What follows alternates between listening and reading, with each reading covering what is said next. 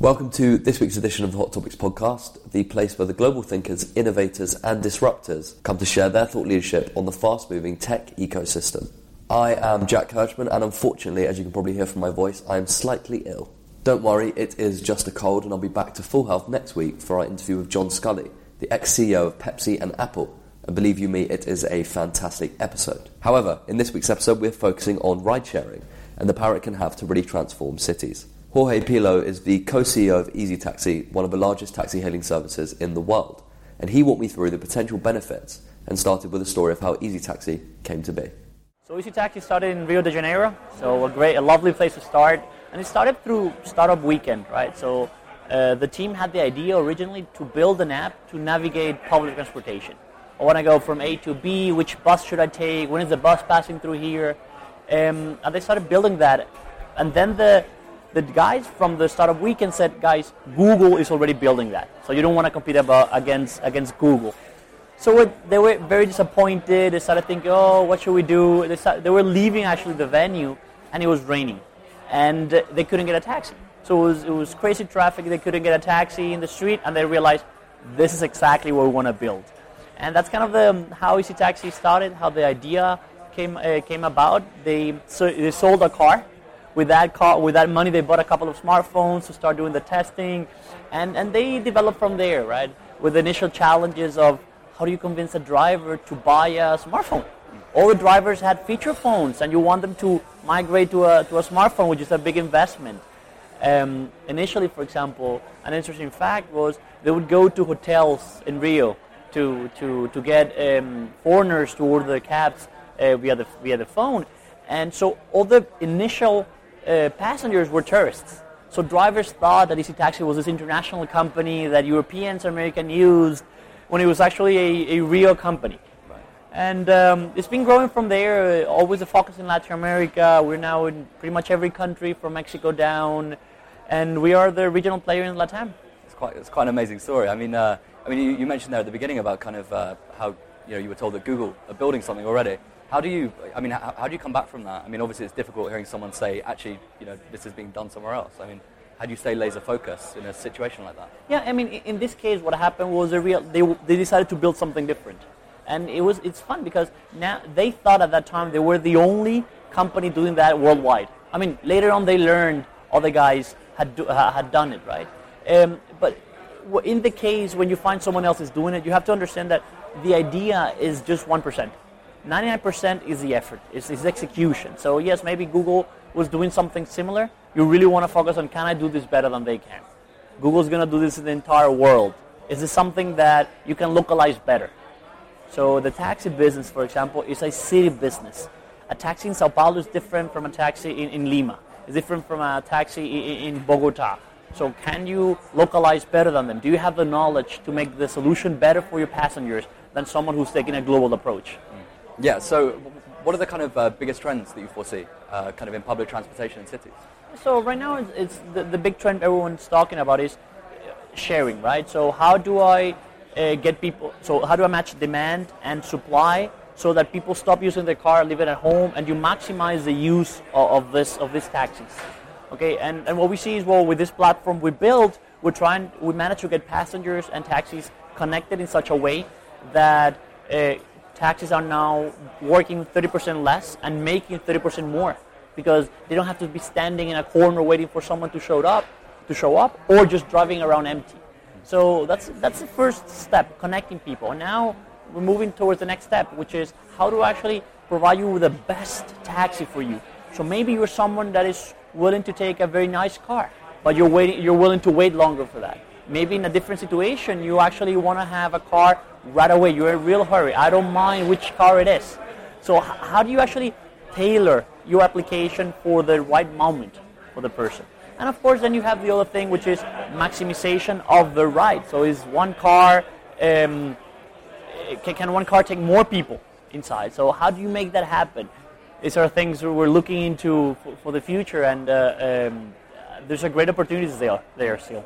Well, it's interesting because I mean, if we take Sao Paulo as an example, I mean, I believe it's one of the most congested cities in the world, right? I mean, how do you see an app like Easy Taxi or just ride-sharing sort of apps in general really reducing the amount of congestion in cities? Yeah, so the first thing is matching passengers and drivers. As I mentioned, initially, drivers were just driving around looking for a fare. So you increase the amount of cars in the city, the amount of cars driving around. And also the inconvenience of getting a taxi was so high that people prefer to drive. So just by creating this platform and being able to provide you with a safe, reliable, and fast car or taxi, we reduce the number of people driving from home to work. We reduce the number of taxis driving around empty. So these are the first steps which already have a huge impact on reducing congestion in a city. And then, Jack, moving forward, then you have data. Now, we know how the traffic is in pretty much every city in Latin America because we have drivers moving.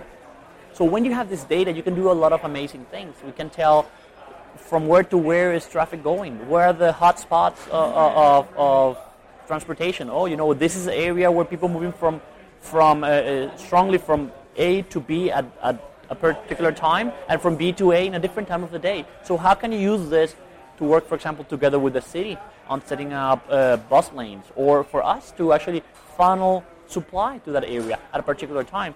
So there's still a lot of data that can be used actually to further optimize the transportation. So do you think initiatives like yours are really feeding into this whole smart city concept? Absolutely. Yeah. So cities have a lot of people movement, have a lot of cars moving, but they don't have yet enough data. Or at least in Latin America, there's not enough data that cities have to make smart decisions regarding traffic. So by connecting passengers and drivers, and by tracking drivers in general, we reduce the amount of cars in the city, and we produce data that can be used to further optimize routes. So we work very closely together with the cities in different countries. We are also discussing things with larger organizations to start making this data available and digest a little bit this data to make smarter decisions. Yeah. So I remember when I was speaking to Dennis a few months ago, you had just sort of finalised a partnership with Waze. With Waze or the World Bank? Waze. Waze, yes. Yeah. I suppose that sort of fits into the same concept as well, right? Exactly. And now, for example, we just launched a partnership with MoveIt. So MoveIt is a very large app for navigation inside the city using public transportation. So they would tell you take a bus and take the subway afterwards. And now they actually tell you take a taxi as well. So you have this person that went downstairs, is usually taking the bus going to the office, and realized I'm too late now. I actually need to get a taxi. So now we are actually plugging ourselves into this new passengers that before were hailing someone off the street. Now they can choose subway, bus, and even taxis. So we're actually looking into this different sources of passengers to make it even easier for them to move from A to B. Do you think in the business ecosystem that acting in a collaborative manner is it's the way forward? Is really striking up partnerships with people? Yeah, absolutely. So you have to understand what is your core, what is that you're good at, and see who can help you actually reach other places. I think in this day and age that speed is so relevant. You have to understand that you have to focus on what you're good, and then find who's the best partner to help you move forward. Trying to do everything on your own ends up making you deliver a service that is just mediocre. So you have to have a strategy. This is what I'm focused on. This is my way forward, and here I'm going to need someone to help me here. Of course, you have to have a core. You cannot just outsource everything because then you just become a hollow company. But once you have that understood, you have to understand, okay, what are the other things I don't need to do, and I'm just going to partner. Okay. Perhaps a slightly more difficult question, and one that is maybe close to your heart. So obviously Uber, right? Yeah. You probably get this a lot. Uber, obviously biggest taxi service in the world. How do you stay competitive in an ecosystem where they are so dominating, especially in Europe? Sure. And the US? So there are a couple of things that make us be successful in competing Uber, right? You have to understand, we fight Uber every day. Uber is in Brazil, in Chile, in Peru, in Colombia, and we're bigger than them. We're 3 to 5 times the size of Uber in all these countries. And our approach has been one of localization, right? So we know how the passenger of Bogota behaves. We know what the passenger Lima wants. And we are able to make a solution that fits that approach.